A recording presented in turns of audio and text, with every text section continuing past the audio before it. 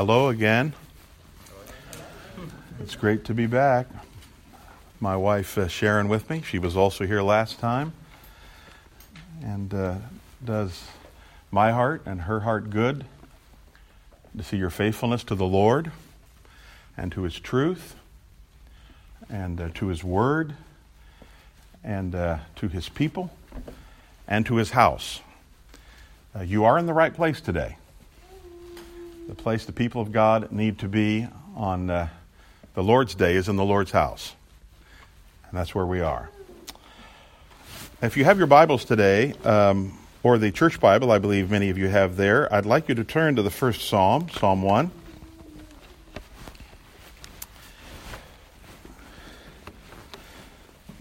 Like a number of the Psalms, it's not very long. Actually, some of the Psalms are very long, are they not? But this one isn't. So if you will, please listen attentively to the Word of God. Blessed is the man that walketh not in the counsel of the ungodly, nor standeth in the way of sinners, nor sitteth in the seat of the scornful. But his delight is in the law of the Lord, and in his law doth he meditate day and night.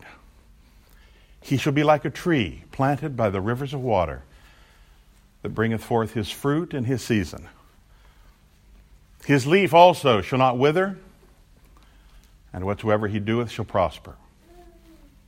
The ungodly are not so, but are like the chaff which the wind driveth away. Therefore the ungodly shall not stand in the judgment, nor sinners in the congregation of the righteous. For the Lord knows the way of the righteous, but the way of the ungodly shall perish. This psalm, Psalm 1, grounds the entire Psalter. The Psalms are not randomly arranged. Old Testament theologians increasingly recognize that. You can't take the 150th Psalm and stick it in the middle, or the second Psalm and move it toward the end. The sequence of the Psalms, I believe, is divinely arranged.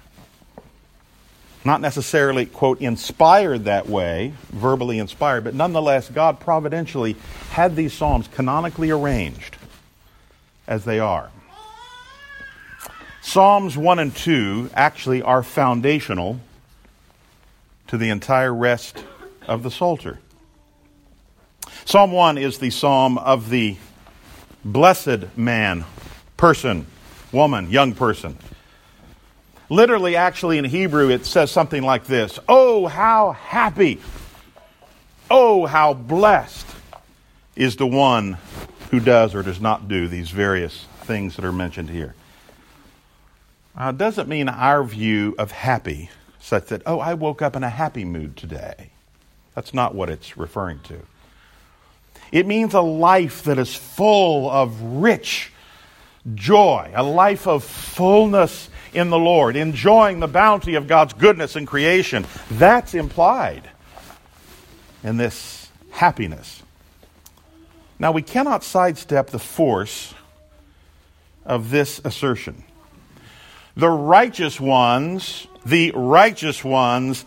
live, or are called to live, a full, comprehensive, robust life. Observing some Christians today and listening to them, you wouldn't get that idea. You'd get the idea, following the Lord is such a horrible, terrible burden, and I can barely go on. It's just so hard for me. My whole Christian life has been so difficult. I'm being a little facetious, but not too much. But the life of the blessed is not one of depression. It's not one of fear. It's not one of pessimism. This doesn't mean that we'll be smiling all the time. This is not the prosperity gospel, the health and wealth gospel. The promises, however, to the righteous is that they will live a full and a rich life if they'll just do what the psalmist mentions here. Psalm 1 posits a very sharp contrast, a very sharp contrast between the righteous and the wicked. And actually, I've come to believe, some other Old Testament theologians, I'm not an Old Testament theologian, they have come to believe that this actually is the theme of the Psalter. Now, if you were to ask us, we might say, well, the theme of the Psalter is the heart's turning toward God and worship of God, and that would not be untrue. But it wouldn't be entirely true either. In many ways, the entire theme of the Psalter is laid out right here. The antithesis, let's use that word, the antithesis between the righteous and the unrighteous, the godly and the ungodly. The divide between these two starts right now in human history. But then notice as we go through the psalm, we get to the very end, verses 5 and 6. This antithesis persists into eternity. It does not end in eternity. So the message today is about two ways, two people, two destinies. But the title is perhaps a little unusual. The Gospel according to Psalm 1. The Gospel according to Psalm 1.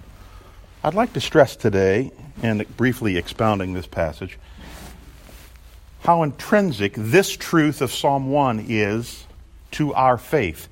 In fact, to the Gospel. You see, the Gospel is not merely our reception of a message. The Gospel is not merely that we hear the message that Christ died and He rose again, we place faith in Him, and we're saved. Oh, that is a glorious gospel truth at the very heart of the gospel. John Frame would say that is the gospel narrowly considered, and it is correct. But the Bible doesn't always use the term gospel quite that way. There is the gospel in the broad sense. The gospel is the good news that in Jesus Christ, God is overturning all of the evil that was launched in Genesis chapter 3. And when I say all the evil, I mean all of it. Where sin abounded, grace abounded much more.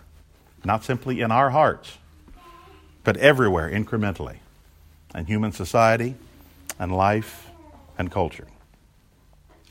The gospel, therefore, is cosmic good news. God, you see, is restoring holiness. He's restoring righteousness in the earth that was lost in Eden. And He does this by restoring righteous people. That is to say, the person mentioned in Psalm 1. Now, have you begun to see the connection between Psalm 1 and the gospel? God is not simply getting people ready to go to heaven, the afterlife. He is restoring the godly in the earth. In that sense, Psalm 1, you see, is a part of the gospel message. God, you see, is creating the eternal binary, the eternal separation.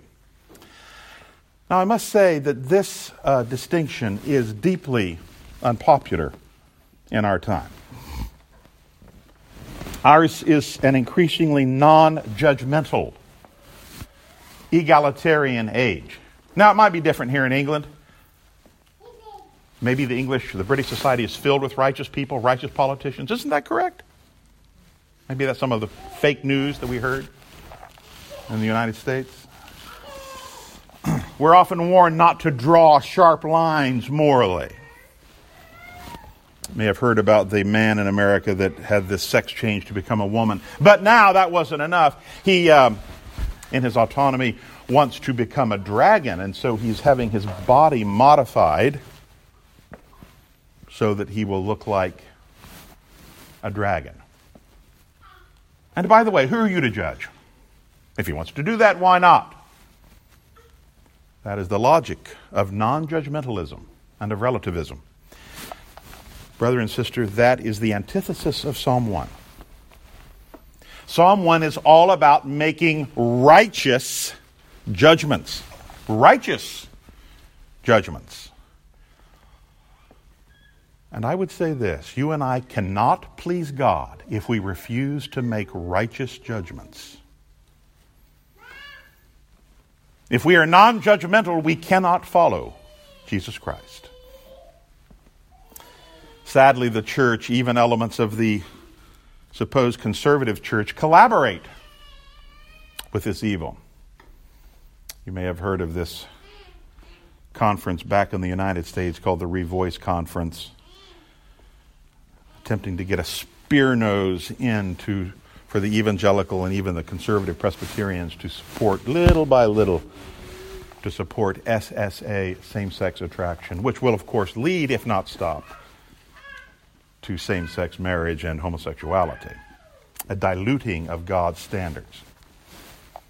Know this, in contrast, a chief goal of the gospel is to vanquish evil, and that is what the Psalter is all about. Let's examine the text just a little more closely, and I will not be long today. I hear there's a picnic afterwards, is that right? Then I assure you I won't be long today. I want us to notice first in the first 3 verses, the blessed righteous man. And in the first verse, his separation. This is the negative dimension of the happy, joyous, righteous man. The righteous man, the righteous person, avoids godless, unbelieving advice. That's what it means, counsel, advice. Of course, several thousand years ago, you got exposure to this advice personally. That's the only real human contact there was, essentially. There were writings, of course, but for the most part, you would talk with people. And so it's saying, don't hang around with people that would give you bad advice. But today, the ungodly counsel is ubiquitous. That's a nice long word that just means what? Come on, don't act like Presbyterians. What? Everywhere. 24/7 on the television. 24/7 on your smartphone. 24/7 on the computer. You can get ungodly advice. Live for consumption. Live for what you can get. You are autonomous. No one can tell you what to do. Paint your life, your inner desires, as beautiful pastels and create your own reality. There are no consensual sexual boundaries. As long as it's consensual, all sex is permitted. Porn is harmless. Men and women are identical. And I could go on, couldn't I? On and on and on. Crazy. Wrong. Godless. But notice what he says here. Blessed is the man that walks not in the counsel. He says, don't just avoid sin. He says, avoid that very counsel. In other words, and this is fundamental to young people. So good to see you young people here today under the preaching of the word and worshiping with the people of God. He's saying, don't put yourself in a situation intentionally where you can hear this counsel. That's what he's saying. He's not just saying, don't sin, live a righteous life. The writer is saying more than that. He says, avoid. Blessed is the man who doesn't walk in the counsel of the ungodly. He stays away, not only from ungodliness, but from the counsel. So don't expose yourself to people and websites and articles and tweets and Snapchats and books and magazines and on that give ungodly counsel. Somebody might say, well, Andrew, that's sort of difficult to do because we live in an evil world. Yes, sometimes we cannot avoid exposure to it. But the psalmist is essentially saying, don't go looking for it. Avoid it. Then he says, don't stand in the way or the path, or pathway it means, of sinners. Now, as I was preparing this, a thought struck me. The psalmist is presupposing that sin is not static. Sin has a direction. Or we could put it this way, evil has an eschatology. Evil has an eschatology. Some of you know in reading the book of Acts that the early Christians were called people of the way. People of the way. That means we don't simply profess Christ. There is a way. There is a path of righteousness on which righteous people, believers, walk. Similarly, there is a way, it's saying, a pathway of evil on which evil walk. There is, here's another word, a trajectory. And that path usually starts very gingerly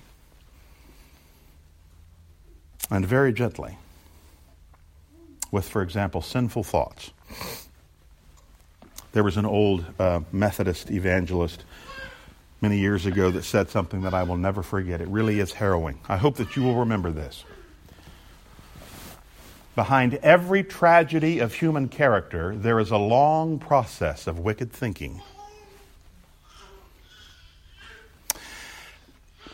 We look at someone and that person, whether it's a drug addiction or adultery or just foolish, sinful financial decisions. We look at a person and a life is destroyed and a marriage is destroyed, and we often think, how did that happen? It's just one day this person woke up and made a bad decision. That's false. That's false. Behind every tragedy of human character, there's a long process of wicked thinking. I wonder if there are some of us today that have begun to entertain thoughts of autonomy, thoughts of rebellion, thoughts of lust, thoughts of a lax attitude toward the Church of Jesus Christ, evil thoughts, as we've heard today in some of the readings, hateful thoughts toward others, brothers and sisters. Evil has an eschatology. If we don't arrest those thoughts by the power of the Spirit, those thoughts will lead us to places that we sadly cannot yet imagine. Behind every tragedy of human character, there's a long process of wicked thinking.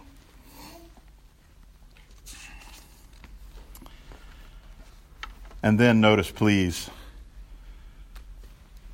nor sits in the seat of scoffers. Seat there, you might have in your translation assembly or congregation. Seat certainly does not mean a chair like you and I sit on. It means it's sort of like Jesus said in the New Testament, talks about the seat of the seat of Moses and so on. It's basically an assembly of people who are in concert, who are in agreement. It means a session, those with common interests. Now, this is a fascinating truth. Evil is often communal. Evil is often communal. Now, today we've rightly had a revival of strong opposition to a sinful individualism. Do we not have a sinfully individualistic culture? I get to do what I want to do, and no one can tell me what to do. Do you know the Church of Jesus Christ is a stark testimony against individualism? And that's a beautiful thing.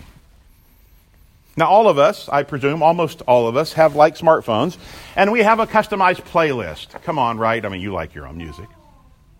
But you know what? You didn't get to come in today, and I didn't get to come in today and say, Pastor Steve, while everyone else is doing their thing, I'm going to listen to my customized playlist.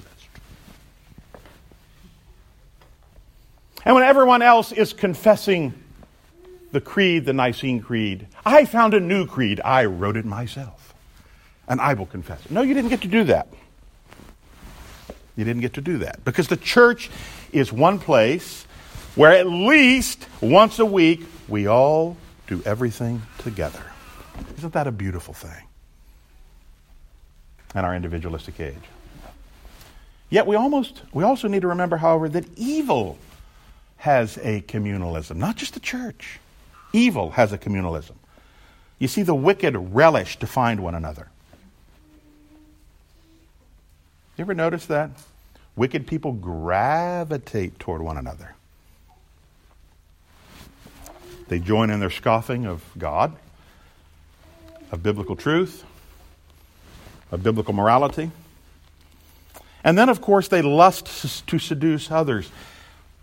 That's another chapter 1, most of you know. Read Proverbs chapter 1. Have you read that in Proverbs chapter 1? The godly counsel from the father to the son. If sinners try to entice you, do not consent. They will say, come with us. We're going to do secret evil things. We're going to lay in wait. We're going to do evil toward us. Come on, it's going to be really exciting. And the godly father says, don't do it, don't do it, don't do it. Avoid the evil community. This means a willingness to stand against the evil crowd. Now, some of you, no doubt, will be going off to university. Some of you are in a university. And unless you're going to a Christian university or a Christian college, and perhaps even, sadly, in some cases there, you're going to be surrounded by professors and teachers that do not believe the Bible is the inspired and infallible Word of God, that can't affirm the Nicene Creed, that don't believe in biblical sexual morality. And some of them will do everything they can to seduce a godly and virtuous young person, first intellectually and then morally, and that's always the way that it happens. Changing your mind to change hearts, to change actions. And you're going to have to learn to say one word that is actually one of the most important words in the English language, apart from the name of God and these great, glorious theological truths. One of the most important words in the English language, particularly today, for a Christian to say is no. No. Preacher once said, I'll never forget, he said, learn to say no. It'll stand you in better stead than learning to read Greek. Well, there can be some truth in that. Say no when you're enticed to do evil. Anything that conflicts with the Word of God, anything that conflicts with the Word of God is wrong. It doesn't have to be discussed. It doesn't have to be dialogued about. It doesn't have to be debated. If it's contrary to the written Word of God, it's wrong. It's evil. But then we note the positive element. But his delight, notice, his delight is in the law of the Lord. Now, law there, as it is often in the Old Testament, is the Hebrew Torah. We just say today the Torah. It means the instruction. It means the teaching. Here specifically, it means the Decalogue. Oh, how misguided today's attitude is toward the law. Did you hear today the Old Testament reading? I believe it's from the book of Amos about the integrity of the law of God. What false ideas so many Christians have. That the law, the Torah, is somehow a legalistic burden. Oh, it's such a heavy, heavy burden, and thank God that Jesus came. He emancipated us so that now we can live in the Spirit and essentially live any way we want and have forgiveness of our sins. My friends, there's nothing biblical in that. That's the evil of lawlessness, antinomianism. Notice, please, what the writer is saying. The man, the person full of life, delights in the law of God, the Decalogue, and of course in the New Covenant era, by extension, all of that written revelation. The blessed man is happy and he longs to read the Word of God. I have a question. Do you long to read the Word of God? I've got plenty of sins and failures. You can ask my wife. She knows a few of them. But sometimes I'm just sitting down and I've got a little extra time and I said, I just want to read the Word of God. So I'll just pick up the Bible and start reading in Jeremiah or 2 Timothy or something. Godly Christian people like to sit down and read the Word of God. You see, the gospel reorients our attitude toward God's Word. Notice it says also he meditates day and night. In Hebrew, that word meditate is very interesting. We hear the word meditate today, and we often think of Eastern ideas of sort of silent, utterly quiet contemplation. Maybe attended with a yoga session. But that's not the biblical notion of meditate at all. It actually means to mumble quietly. To mumble. You know what I'm talking about. You hear maybe a song in the morning, right? And throughout the day you're like singing. That's sort of mumbling. That's meditating. That's the idea. All day long we're mumbling, meditating on the Word of God. John Wenham, in his fine book on the Psalms, makes this point. He said, nobody read the Bible silently in biblical times. That really struck me. Nobody read the Bible silently in biblical times. Well, for one thing, there weren't a whole bunch of Bibles around. They would memorize it, and that's how it would be remembered. They would say it. They would say it among the people of God. They would say it among their families, and they would mumble it throughout the day. The point is that the Bible is a constant reference point. And by the way, before I move on, this means we must read the Word of God. Now, I know that sounds so simplistic, but I can assure you many Christians don't understand that point or don't act on it. To meditate on the Word means you need to read the Word of God. You need to get up in the morning, even if it's only a single chapter, and read and pray, Lord, open up this truth to me, and may I meditate on it throughout the day. You can't know the Word of God, you can't meditate on the Word of God unless you read the Word of God. So I urge you to do that. And if you say, well, I don't really have time for that because I have to post 7 updates on Facebook. If you have time to spend on Facebook, you certainly have time to spend before the face of God and His Word. It is this Word that most effectively, under the power of the Spirit, shapes our worldview. All of our decisions are designed to be shaped by the Word of God on which we meditate. Then he comes to the promise in verse 3 that this person who does these things, who doesn't do certain things and does do others, will flourish like a tree. That's a metaphor, or similar metaphors throughout the Scriptures. Lush, fruitful tree. Perhaps the most well-known one in the New Testament, there are a number there, would be John 15, the vine and the branches. Not quite identical to this, but nevertheless, that similar idea. A fullness and a flourishing.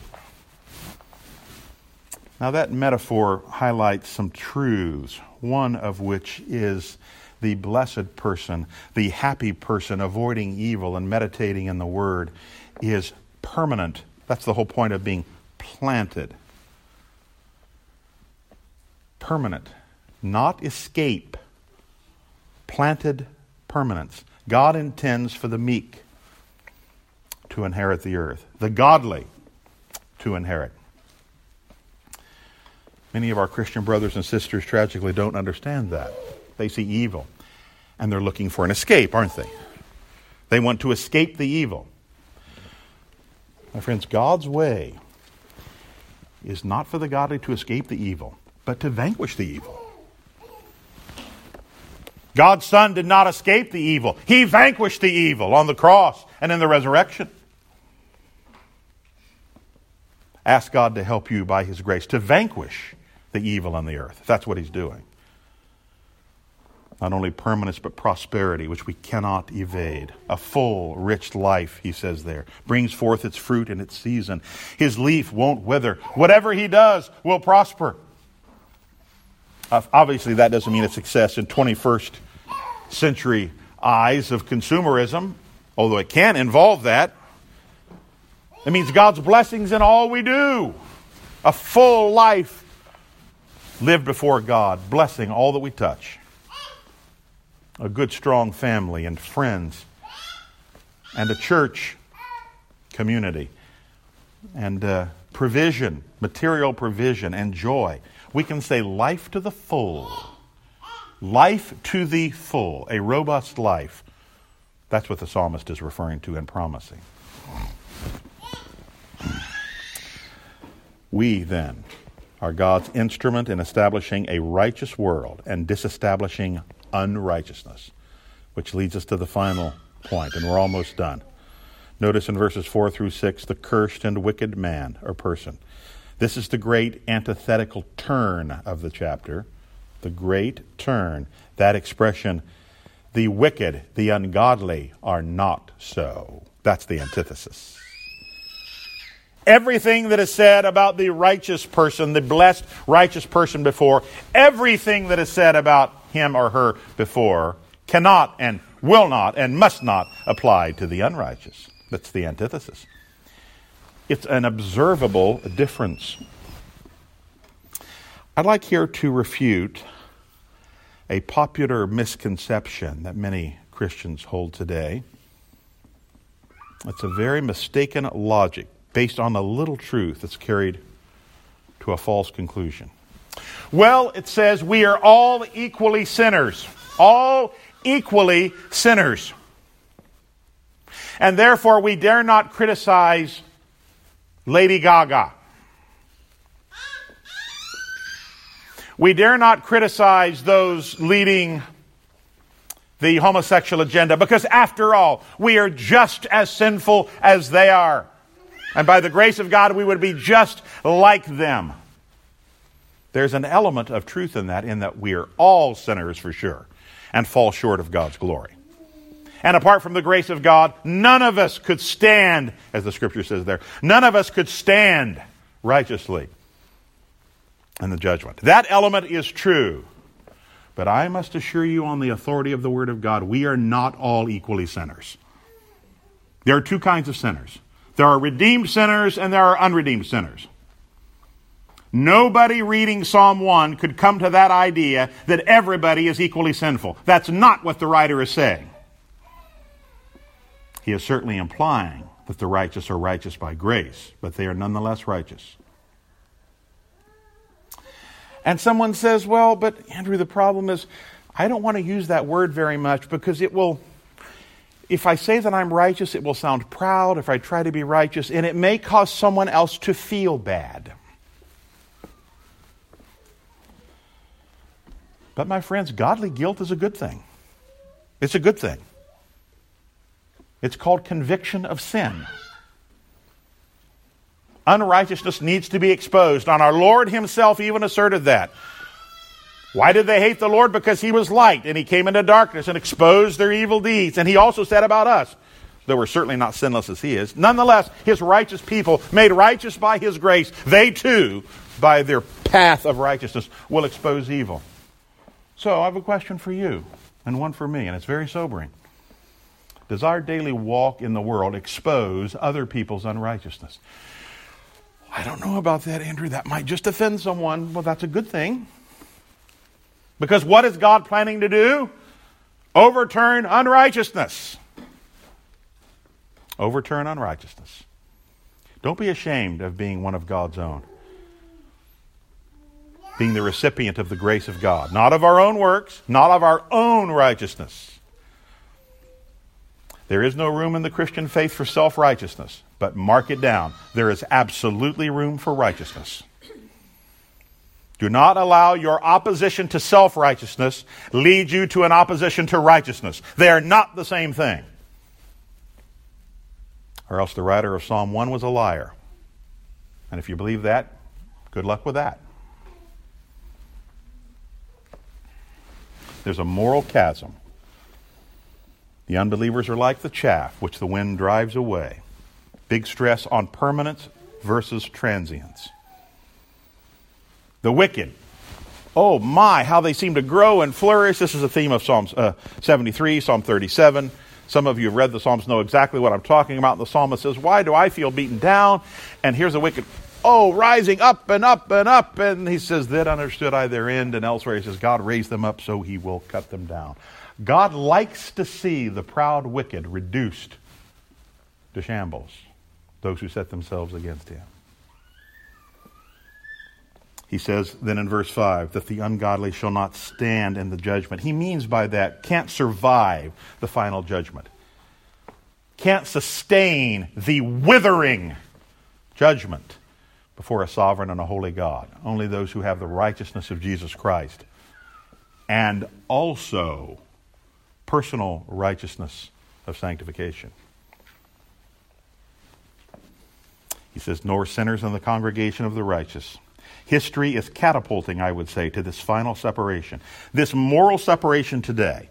The church versus evil communities, dope dens. The Christian family versus the house of the sexual revolution. The Christian home schools versus ungodly universities. That will become the final eternal separation one day. The gospel, you see, is calculated to create this moral distinction this moral distinction. And we, as the people of God, are his agents in gradually expelling evil from the earth. This is our calling as the righteous versus the unrighteous. Let us pray. Thank you, Father, for these joyous and nonetheless arresting and sobering truths. Lord, forgive me for my unrighteousness. Forgive us for our unrighteousness. We confessed our sins earlier communally. Lord, help us to live according to our calling by the power of your Spirit. Thank you, Lord, for this congregation and the elders, Steves, that are leading it with such faithfulness. God, encourage them. As Hebrews tells us, help the congregation to follow them, follow their faith. Lord, use us to advance your cause and kingdom while we are on the earth. Father, we pray it in the name of your Son, Jesus Christ, who loved us and gave himself for us on the cross. The King of the earth, King of kings and Lord of lords. In his name we pray. Amen.